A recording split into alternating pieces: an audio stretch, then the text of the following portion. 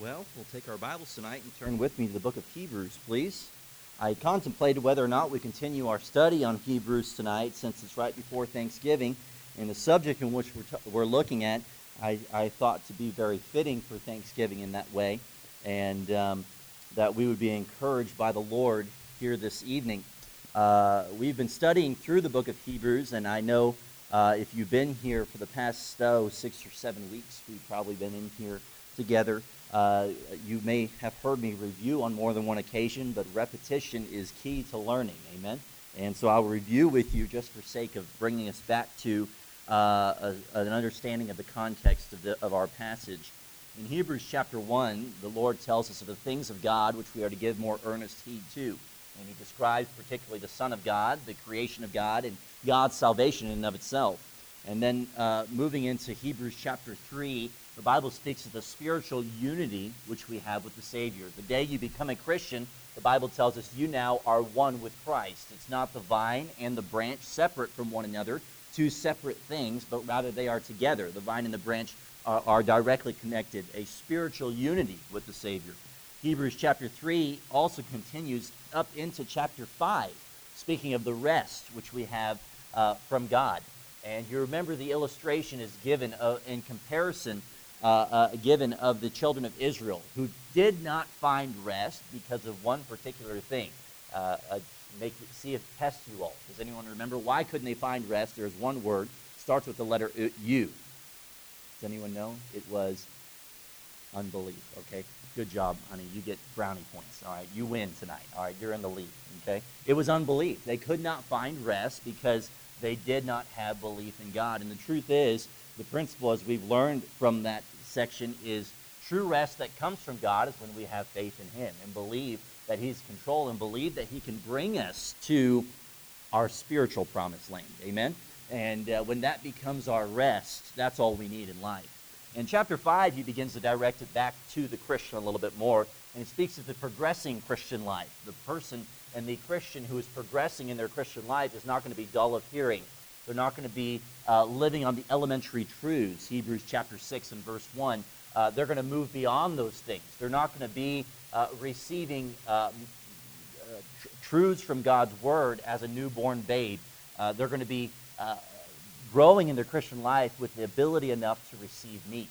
And then in chapter 7, we now see a description from chapter 7 all the way through chapter 10 of the priesthood of Jesus Christ. In chapter 7, we see that Jesus has a better priesthood than any priest in the Old Testament.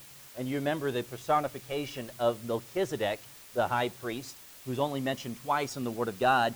He, being a king and a priest, is pictured. He pictures Christ himself, who was also a king and a high priest. In chapter 8, we looked then at the better covenant, or we would say the better promise, the salvation which is brought through the priesthood of our Lord and Savior, Jesus Christ. In chapter 9, and this is where we left off last time together 2 weeks ago, we talked about the better sanctuary. And if you remember, we went through the very details of what was within the tabernacle, and the two different rooms, and the furniture within it, and the representation that it has as that of Christ in our relationship with Christ, and how that where the high priest was only allowed to go in once beyond the veil into that second room. The Bible tells us as Christians we now have a full ability to be able to have that access, not just once, not just one time, but to come before the very throne of God at any point in time. Amen? And so we see chapter 7, a better priesthood, chapter 8, a better covenant, chapter 9, a better sanctuary, and chapter 10, as we'll move into tonight, a better sacrifice. And chapter 9 and chapter 10 really speak of that sacrifice, because you can't have the sanctuary being spoken of or the tabernacle being spoken of without going to description of the sacrifices and or the offerings, the burnt offerings which were given. And so in chapter 9, we see a description of the earthly sanctuary, but yet also we see the inferiority of that earthly sanctuary. It was essentially, to summarize it for you as we looked, and you can go back and read it if you would like, the beginning of chapter 9, verses 1 through 12, we see that the description of the earthly sanctuary is so yet inferior to our heavenly sanctuary. Does anyone remember, what is that heavenly sanctuary? It is Starts with the letter H. It's a place up there. Heaven, okay? I heard a couple of you, all right? It's heaven. It's the place where we will go to spend all eternity with Christ. That is the better sanctuary. When in comparison to all of the traditions and the culture and the instructions that were given to the people of Israel to do within the tabernacle and the temple in its time, all of those things are inferior. They're insignificant when compared to that of Christ. And so when we consider the sacrifice, that ultimate sacrifice was Jesus Christ. Amen? And what a thing to be thankful for. Amen? What a thing that should encourage us is what Christ has done for us on the cross. And so we left off in verse 11 of chapter 9. If you want to look at that verse with me, the Word of God says, "But Christ being come and high priest of good things to come, by a greater and more perfect tabernacle." There it is, clarified for us again, a better tabernacle, not made with hands, that is to say, not of this building. And then look at verse 12. The Bible says, "Neither by the blood of goats and calves, but by his own blood he entered in once into the holy place." If you're in a habit of marking your Bible, I would mark that phrase, "in once," because we're going to see that word "once" multiple times in the verses ahead. Verse 12, it continues, "Entered in once into the holy place, having obtained eternal redemption for us." And so we understand that their blood, the blood of goats and bulls and other sacrifices, they could not cover sin, but Christ's blood could. Amen? And so we see this better sacrifice as we continue into verse 13. Look at what the Word of God says. "For if the blood of bulls and of goats and ashes of an heifer, sprinkling the unclean, sanctify it to the purifying of the flesh, how much more shall the blood of Christ, who through the eternal Spirit offered himself without spot to God, purge your conscience from dead works to serve the living God? For this cause he is the mediator of a new testament, that by means of death for the redemption of the transgressions that were under the first testament, they which are called might receive the promises of eternal inheritance." Now, let me just stop for a second. I know we've got a few of you are visiting with us. The book of Hebrews, we've spent quite a long time in the book of Hebrews. If there's two books in the Bible, in the New Testament, that is, that I consider to be a relatively deep studied book of the Bible, it would probably be the book of Romans and the book of Hebrews. They're both, there's a lot of stuff that could, you could easily, just through chapter 9 and chapter 10, you could easily spend months on just working through this. So please understand, as we study this through, this is not so thorough of a study that we're going to be, next December you come and visit, or November you come and visit, we're going to be still yet in Hebrews. That's not the plan, okay? So we're doing enough study to understand what the message is here. And we see, number one, that God's sacrifice, or Jesus Christ's sacrifice, purifies the conscience. Jesus Christ's sacrifice purifies the conscience. Notice verse 13 says, "How much more shall the blood of Christ?" We see the comparison made with the blood of goats and bulls, but yet when we think of the blood of Christ, how much more it does, how much more it accomplishes. Verse 15, the Bible calls Jesus the mediator of the New Testament. That in between, where once before it was the high priest himself who was the in-between individual between God and man, yet now we've been given, by the blood of Jesus Christ, we've been given the full ability to be able to come before his presence at any point in time. Amen? What a wonderful joy that is. We don't need a priest anymore. That's why we don't follow along with the beliefs of Catholicism, because the Bible tells us those things are no longer. Those things are no more. Now that Jesus has shed his blood, we have a better place. It's been done by a better sacrifice, and it's been shed by a better blood sacrifice. And all of these things coming together. Verse 16, "For where a testament is, there must also of necessity be the death of the testator." That word testator means to make a covenant. So the Bible says in order for a true covenant or a promise to have been made, in order for salvation to have been made available for all mankind, it had to have been done through the blood of Jesus Christ. Notice it continues, "For a testament," verse 17, "is of force after men are dead. Otherwise it is of no strength at all while the testator liveth. Whereupon neither the first testament was dedicated without blood." And by the way, can I just insert here for a moment, as we're seeing for the last several verses, the blood of Jesus Christ.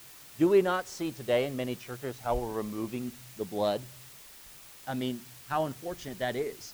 People say, "Oh, well, it's just so gory." We talk about the blood of Christ, and it just doesn't seem appropriate. But yet, then the children of those very same parents are playing all these shooting and killer type movies, and there's blood splattering everywhere. And yet, we can't sing songs like "Nothing But the Blood of Jesus" and "Power in the Blood." Amen. There is power in the blood. It is through the blood of Christ that we are given that ability to be able to come before Christ. It is a better sacrifice, and it is worth noting. It is worth praising. So many churches, so many denominations, and unfortunately even preachers, we leave out even the preaching and teaching of the blood of Christ in order to just cut right to the love of Christ. The truth of the matter is, you cannot fully understand even a partial brevity of God's love without understanding what he did through his blood. Amen? And we cannot just dwell in even our singing and our worship of Christ, of just speaking only of Christ's love.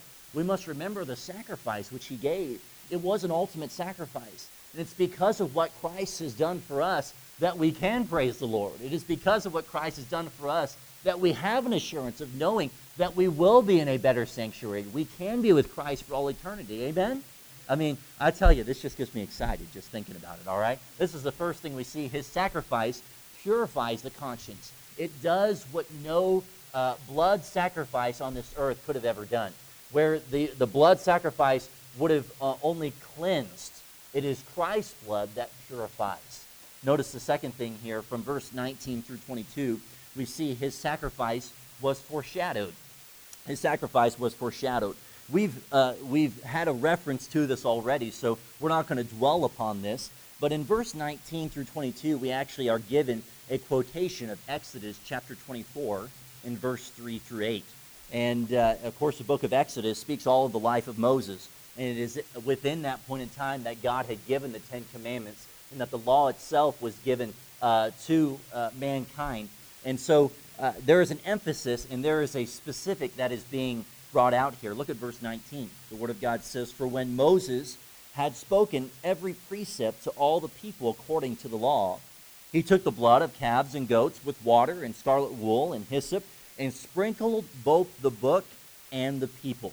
So we see in verse 19 what Moses did. There was a sprinkling of the blood. After he read the law, he would sprinkle the blood upon the book itself. He would sprinkle the blood upon the sacrifice itself. And again, we could spend a great detail in the significance of him using water also within that, and the parallels that are drawn directly to the Old Testament. But understand the specific context here is you see what Moses did, okay? And what Moses did is what is described in chapter 7 of that Aaronic priesthood, okay? You remember we talked about together how that any other priest would have had to been a part of the line of Aaron or to have been a priest himself. You would have been a part of the Levitical, the tribe of Levi, to have been a priest. But it was Jesus Christ who was not a part of that tribe. It was Jesus Christ who, the Bible tells us, he does not have a beginning. He did not have a beginning then. And so, therefore, it is Christ, when giving himself, he is foreshadowed through what Moses had done and is described in Exodus chapter 24. What Jesus did for us is foreshadowed in Exodus chapter 24. And so we see what Moses did. What he gave in that sacrifice, we see it signified through Jesus' giving of himself. Notice what Moses declared, verse 20, saying, "This is the blood of the testament which God hath enjoined unto you." And so Moses declares to the people that the blood was an essential part of the covenant. As I've just mentioned to you already, it is the blood of Jesus Christ that is so essential to the very promise and the assurance that we have. Hey, if it wasn't for the blood of Jesus Christ and the giving of himself, why do we study the Bible? Amen? If it wasn't for the blood of Jesus Christ and his shedding for all mankind, why do we even come to church? What would be the purpose in living in life? It is through Christ's sacrifice, that better sacrifice, that we have all the worth living. Look at verse 21 through 22. We see what Moses demonstrated, what he did, what he declared, and what he demonstrated. Verse 21, the Bible says, "Moreover, He sprinkled with blood both the tabernacle and all the vessels of the ministry, and almost all things are by the law purged with blood, and without shedding of blood is no remission. And so we understand the Old Testament rituals declared the far greater and far more effective death of Christ himself. And those things were only a foreshadowing of it. And understand the writer, as we have concluded, is very likely Paul. You may disagree with that, but it seems to be that it very well would be. But the writer is trying to, as he's speaking to the Jews, trying to help them to understand, stop holding to your traditions. Stop believing the law is all that you need for salvation. We have a better sacrifice. We have a better covenant. We have a better priest. All of that it's just been a foreshadowing. It's nothing that is necessary any longer because Christ has died for all mankind. And so we see his sacrifice purifies the conscience. Number 2, his sacrifice is foreshadowed. Number 3, his sacrifice was not his end. His sacrifice was not his end. Look at verse 23 of the very same chapter. If it was therefore necessary that the pattern of things in the heavens should be purified with these, but the heavenly things themselves with better sacrifices than these. That'd be a good 2 words to underline in your Bible if you mark your Bible, better sacrifices. Colossians chapter 2 and verse 16 through 17, the Bible says, "Let no man therefore judge you in meat or in drink, or in respect of any holiday, or of the new moon, or of the Sabbath days, which are a shadow of things to come. But the body is of Christ." And it is that body of Christ that is that better sacrifice. Verse 24, and continuing, "For Christ is not entered into the holy place made with hands, which are the figures of the true, but into" where? Heaven itself. Now to appear in where? The presence of God for us. Mark chapter 14 and verse number 58, the Word of God says, "We have heard him say, I will destroy this temple that is made with hands." Listen to this. "And within 3 days I will build another made without hands." That's speaking of heaven itself. Amen? The Bible tells us his sacrifice was not his end. And so the Bible tells us that God, in giving himself, in dying upon the cross, he did not stay dead. Amen? He rose again. He still lives today. You know what makes my God so significantly different? What makes your God so significantly different than any other God that is worshipped upon this earth is that my God is still alive. Amen? And so what a wonderful passage this is. We continue into verse 25. The Bible tells us that his sacrifice was once for all. This is where it starts getting good, okay? Start underlining and marking this phrase. The Bible says, verse 25, the Bible tells us Jesus came at one period. Look at what it says. "Nor yet that he should offer himself often, as the high priest entereth into the holy place every year with blood of others. For then must he often have suffered, since the foundation of the world. But now, once," mark that, "once in the end of the world hath he appeared to put away sin by the sacrifice of himself." The Bible says Jesus came at one period. He didn't have to come multiple times as the priests would in the Old Testament. He didn't have to keep sprinkling the blood. He didn't have to keep giving himself in order to make and do all that was necessary. No, it was a one-time sacrifice. Ephesians chapter 5 and verse 2, the Word of God says, "And walk in love, as Christ also hath loved us, and hath given himself for us." Listen, an offering and a sacrifice to God for a sweet-smelling Savior. The Bible tells us that Jesus came at one period. Number 2, Jesus came for one purpose. Look at verse 27. "And as it is appointed unto men once to die, but after this, the judgment." So the Bible tells us once in the end of the world, and then once to die. Romans chapter 5, verse 12, the Bible says, "Wherefore, as by one man sin entered into the world, and death by sin. And so death passed upon" how many? All men, for that all have sinned. 2 Timothy chapter 4 and verse 1, the Word of God says, "I charge thee therefore before God and the Lord Jesus Christ, who shall judge the quick and the dead at his appearing and his kingdom." So the Bible tells us that as all mankind die once, so Christ's death upon the cross was a one-time, all that was necessary sacrifice. Amen? The Bible tells us Jesus came at one period. Jesus came for one purpose, that is to make salvation possible. Number two, Jesus came for one payment. Jesus came for one payment. Verse 28. So Christ was, there it is again, once offered to bear the sins of many. And unto them that look for him shall he appear the second time without sin unto salvation. In Romans chapter 6 and verse 10, the Word of God says, for in that he died unto sin, what? Once. But in that he liveth unto God. 1 Peter chapter 3 and verse 18, the Bible says, for Christ also hath once suffered for sins, the just for the unjust, that he might bring us to God, being put to death in the flesh, but quickened by the Spirit. You say, why does it seem like there's a repetition? If you've been with me all the way through from when we started in chapter 1, there's a reference being made continually to this once-time sacrifice, this once giving of Christ himself. And somebody would say, why does the writer keep repeating himself? Because it is of essence for us to understand that Christ only had to give himself once. And it was so powerful of a sacrifice in what he did in giving of himself and shedding of his own blood. It was so powerful in that it only needed to be done once, and that it then made a way for salvation for all mankind, to go beyond the veil and before the very presence of God, that we then have an eternal home that's promised for us, a better sanctuary in heaven to spend all eternity with Christ. What a wonderful thing that is through the one-time payment which God did for all mankind. The Bible tells us his sacrifice, number 5, could take away sins. His sacrifice could take away sins. In chapter 10, the Bible tells us, and for sake of time, I'll just move along here quickly. Chapter 10 and verse 1, for the law having a shadow of good things to come, and not the very image of the things, can never with those sacrifices which they offered year by year continually make the comers thereunto perfect. So he's saying these things were only a shadow. They were done yearly. They were done quite often. Those things could not bring perfection. They could not have brought what Christ brought. He continues, for then would they not have ceased to be offered, because that the worshipers once purged should have no more conscience of sins.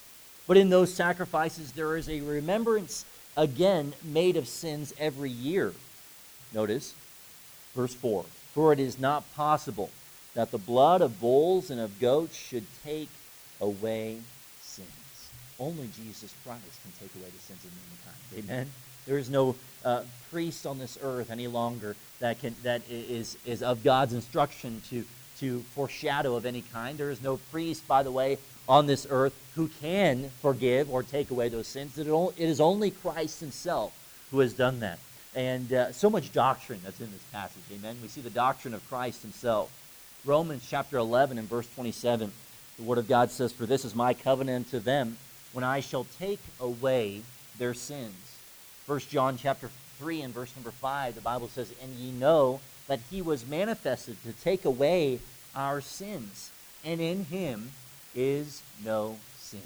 So we see God, the high priest and the king, no sin, of complete perfection, the ultimate sacrifice, gave himself, and in giving himself, he did all that was necessary in shedding his blood, making salvation possible, so that we can come into his presence.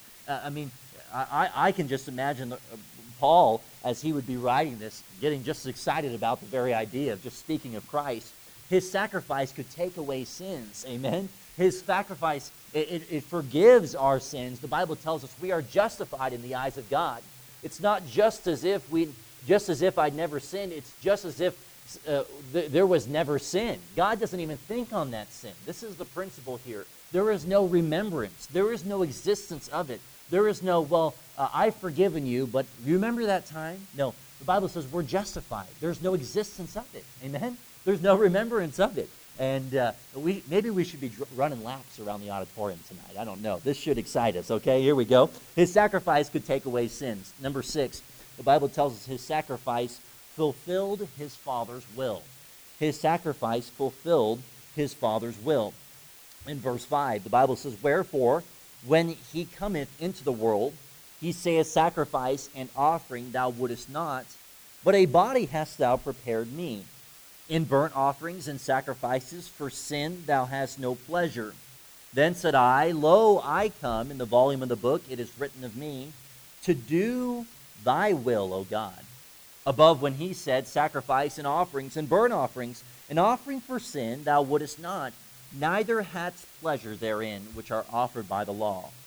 Then said he, Lo, I come to do thy will, O God. He taketh away the first, that he may establish the second. In John chapter 4 and verse 34, the Bible says, Jesus saith unto him, My meat is to do the will of him that sent me. John chapter 5 and verse number 30, the Bible says, I can of mine own self do nothing. As I hear, I judge, and my judgment is just, because I seek not mine own will, but the will of the Father which hath sent me. The Bible tells us his sacrifice fulfilled the will of God the Father. Amen? It was, as John 3:16 tells us, God sent his only begotten Son, Jesus Christ. It was God's giving of his Son that was that better sacrifice. It was Jesus' willingness to fulfill the will of the Father that was that better sacrifice. And may this be a reminder to us that we would seek to do the will of our Heavenly Father also. That would be our ultimate goal. In knowing the better sacrifice that has been given, and knowing what Christ has done, and therefore making all that we know to be made possible, we should be always seeking to fulfill his will. Going into all the world and preaching the gospel, being exhorters in Christ, encouraging others in the Lord. And I'm getting ahead of myself. This is the very idea of what he's coming up into in chapter 10. I've got two more points here. Number 7, his sacrifice does not need to be repeated. His sacrifice does not need to be repeated. In verse 10, by the which will we are sanctified through the offering of the body of Jesus Christ. Notice, once what? For all. Amen. That's something to mark in your Bible. Once for all. You know that great hymn, Once for All? Amen. Wonderful thing. I'm trying to hold back from getting too carried away. And every priest standeth daily. Notice, every priest standeth daily, ministering and offering oftentimes the same sacrifices, which can never take away sins. But this man, that being Jesus Christ, after he had offered one sacrifice for sins for a little time? No. For how long? Forever. Sat down on the right hand of God, from henceforth expecting till his enemies be made his footstool. For by one, there it is again, one offering, he hath perfected forever them that are sanctified. Remember, as we just read a moment ago, the sacrifices upon this earth could not bring perfection. It is only this one sacrifice of Jesus Christ. The Bible continues, wherefore, or whereof the Holy Ghost also is a witness to us. For after that he had said before, this is the covenant I will make with them after those days, saith the Lord. I will put my laws into their hearts and into their minds, and will I write them. And their sins and iniquities will I remember no more. Amen to that. The Bible says, now where remission of these is, there is no more offering of sins. Well, aren't you thankful you don't have to, you farmers, you don't have to look through your livestock and find a perfect sacrifice to bring to Pastor Miller and then lay it before the altar, and Pastor Miller goes and sprinkles all the blood, and here we're going through. We don't have to do that anymore, amen? We can worship in the very presence of God. We can speak to the very God and Savior Jesus Christ, who's right here in the midst with us, lives inside of us, and the Bible says written within our hearts, gives us that assurance of knowing that he's there. And through the working of his Holy Spirit through our very conscience, and knowing that Christ is leading and knowing that he's there, I don't know about you, it gives me goosebumps just thinking about it. The Bible tells us his sacrifice does not need to be repeated. In Hebrews chapter 2 and verse 14, the Bible says, for as much then as the children are partakers of flesh and blood, he also himself likewise took part of the same, that through death he might destroy him that had the power of death, that is, the devil. Now, as we move into this 8th point, this is where we're going to leave off, but because there's so much content, really up through the remainder of the chapter, we see the 8th point, his sacrifice opens the way to God. His sacrifice opens the way to God. And he's already made reference to this. I've already touched on this probably 100 times tonight. It opens that way to God. But notice what he says. As I was reading this and studying and preparing for tonight, we can go through great detail on this, but I want to bring us to from verse 19 to verse 25. Having therefore, remember that word therefore. What is the therefore? Okay, when you see that there, that means he's trying to summarize in knowing what has been said. Brethren, boldness to enter into the holiest, that is the Holy of Holies, beyond the veil, by the blood of Jesus Christ, by a new and living way.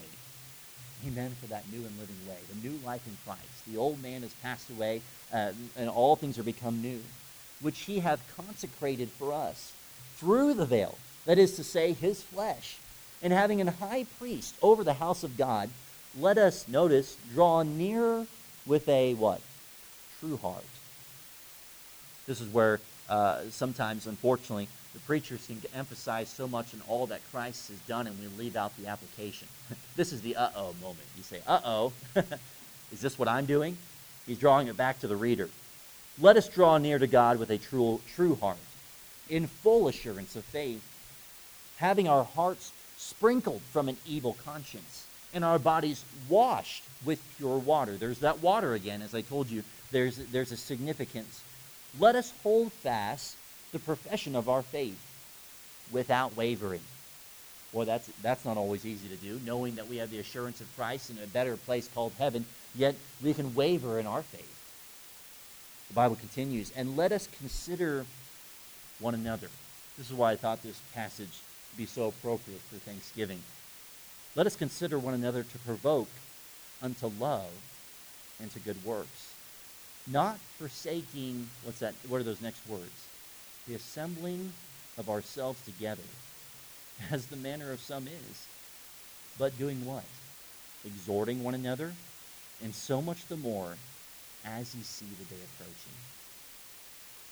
Paul says, hey, you know that we have a better priest, a better king, a better sanctuary, a better sacrifice, a better covenant, that the promise that we have, and all knowing that Christ is someday going to return. Yes, he came down once, and the only other time that he'll come down will be one other time to take all those who know him to be up with him in heaven. The Bible says, you know these things.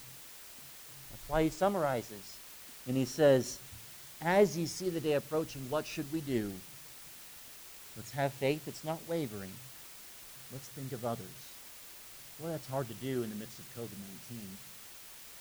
Exhorting one another.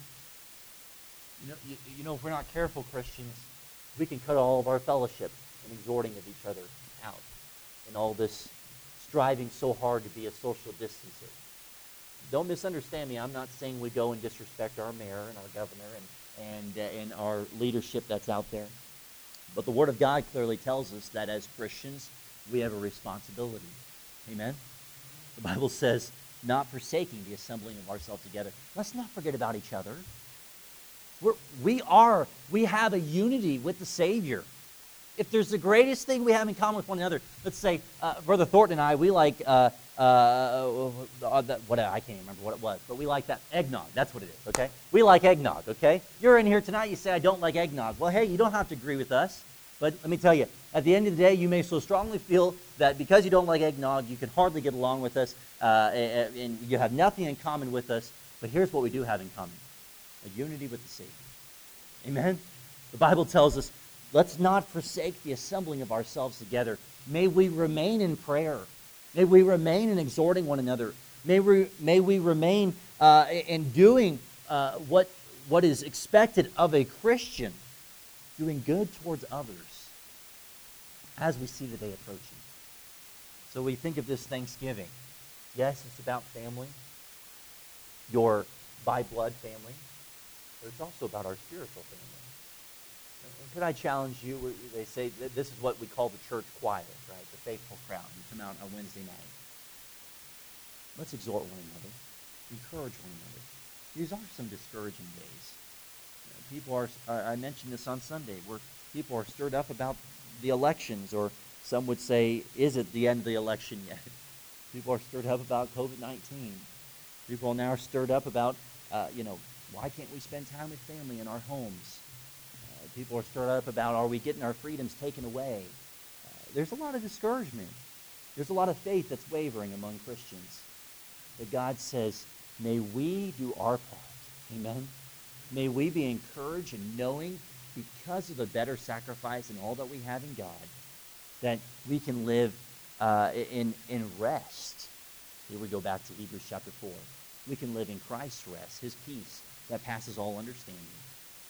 May we not be as the children of Israel, who are given the promise, the promise and assurance of going into the promised land, but yet lost the blessing because of unbelief. Lord, I pray that you'd help each of us to be your people, to be guided by your hand, to be ones who are finding rest in you.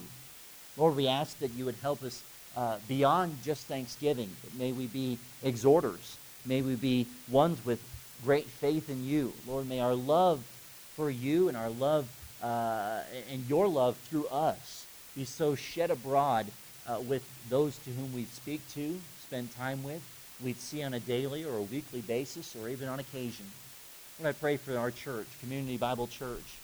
May we not forsake the assembling of ourselves together. May we remain together, knowing the spiritual unity which we have in you. And Lord, may we be encouraged by what you have done and are still yet going to do. May we look past the things of this earth.